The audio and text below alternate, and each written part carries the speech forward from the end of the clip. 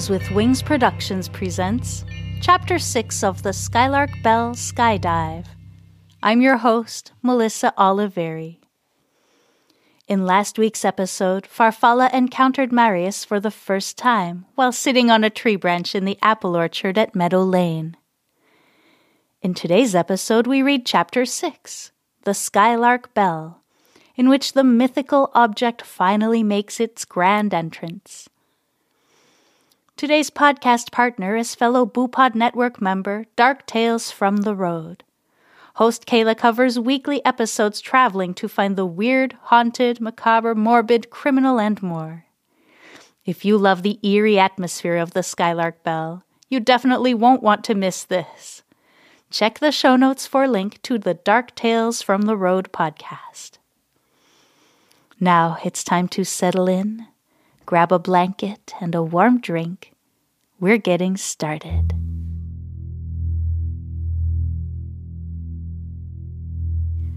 August 1st, 1924. We are in love. Oh gosh, to see the words written down makes my heart flutter. Last spring, Papa told Marius he could use the shed behind our house as a workshop. He works there nearly every day, joining Mama, Paloma, and I for lunch most days. I bring him tea and biscuits in the afternoon. We sit on bales of hay in the barn to drink our tea and talk about everything and nothing. For my birthday, he gifted me the most amazing treasure. He kept it a secret for months, never telling me what he was working on in that shed. My heart almost stopped when I saw it. A skylark carved out of wood, its head twisted toward its back, a blackberry held firmly in its beak, with a vine curving all around it, then down between its clawed feet. At the end of the vine hangs a small silver bell. He must have spent countless hours working on it, all for me. It's hanging in my window right now. I can hear its sweet sound floating on the breeze.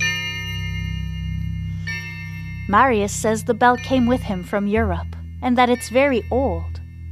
There are larks swirling all around it in an infinite spiral, and words written in a foreign language. Mama told me she thought the words looked familiar, but she couldn't remember where she'd seen them before. Finally, after several weeks, she came running into my room one day, unnaturally agitated, holding the Skylark Bell book in her hand. She whipped it open to the spot where she'd left her bookmark and pointed to the page. "Here it is," she said. "It's Scottish Gaelic, the words engraved on the bell. They're the same as the words in my book." I remember staring at her, stunned at the unbelievable coincidence. I asked Mama what the words meant, and she read from the book. "The Skylark Bell rings only for the Skylark Bell."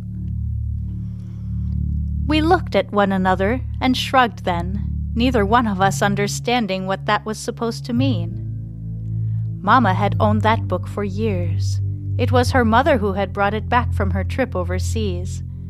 She'd found it in a tiny bookshop and liked the etching of the siren on the front. For years, Mama had read us only the first part of the book, the happy part. It was only recently that she let me read the final few chapters. Chapters that made me feel devastated and angry. I had grown up with the Skylark Bell. I admired her, emulated her, grown unnaturally attached to her. It broke my heart to learn how her story ends. My story will not end that way. Papa and Mama have organized a big celebration tonight. It's going to be the talk of the town. They've invited absolutely everyone, even Cousin Bruno and Auntie Frida. Mama has been cooking nearly non-stop the past 3 days, and Paloma convinced Papa to let her go to the city to get her hair cut into one of those modern bobs for the occasion. I'm going to wear my prettiest dress, the blue one that Mama got me for my birthday last month. I've been saving it for a special occasion, and I think that will be tonight. I have a feeling this will be a night to remember for all time. Farfalla stands in the corner of the room, twirling a strand of her hair around her finger. The house at Meadow Lane is filled to the brim with guests. Music floats through the main floor from the Victrola in the sitting room, and people weave in and out of the dining area with plates and drinks.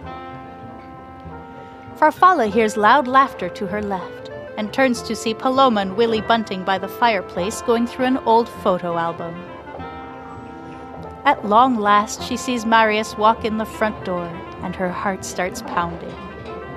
Mr. Shearwater pulls him into the house, and she sees Auntie Frida thrust a plate of stew and a glass of beer at him. She giggles to herself as he tries to navigate the crowded room with his hands full. Finally, he reaches the dining table and unloads the food and drink. He looks up and realizes she's watching him. She smiles as his cheeks turn pink, and he gestures for her to meet him in the kitchen. She follows him, but moments later Cousin Bruno bursts in and insists they let him take their photograph. From across the room, James Carnifex watches, his eyes narrowed. If Farfalla had looked his way, she would have seen his jaw set in anger and his knuckles turn white as his grip on the empty glass in his hand tightened. But she's too distracted by Marius's presence to notice. James finally puts down his empty glass and walks toward the front door.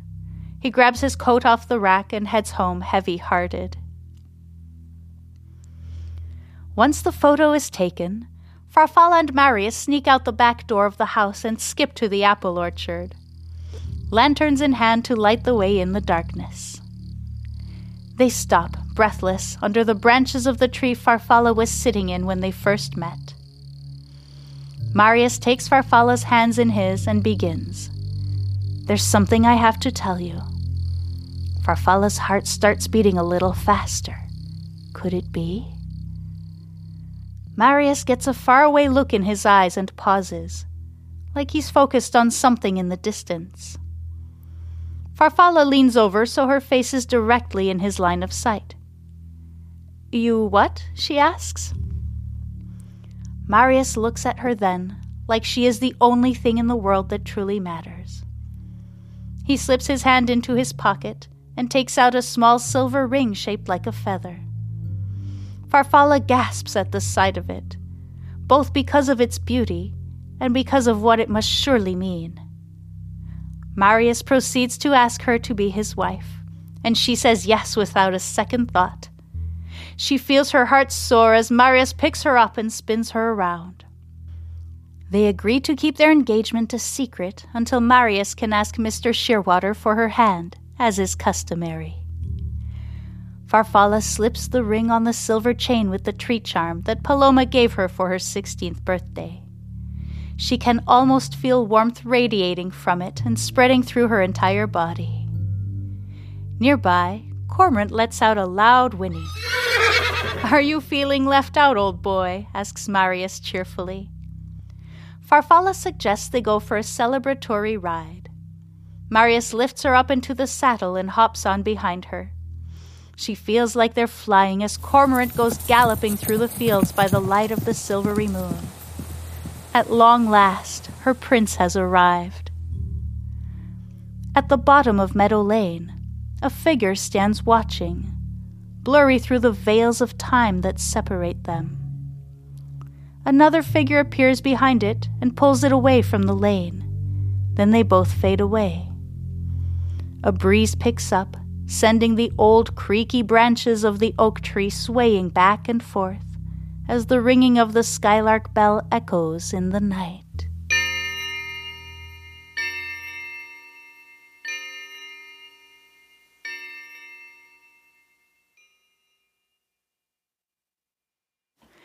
Thank you so much for listening.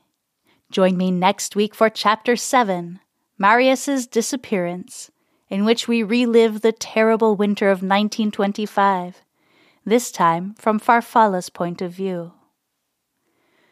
The Skylark Bell is brought to you by Fate and Starling Publishing and features original music by Canal. If you're enjoying this story, please consider leaving a rating or a review. They're both greatly appreciated. You can also support my work by subscribing to Patreon or Ko-fi, where you get early access to episodes, as well as MP3 downloads of the music, artwork, behind-the-scenes videos, and so much more. You can also find the Skylark Bell exclusive merch on my website, theskylarkbell.com.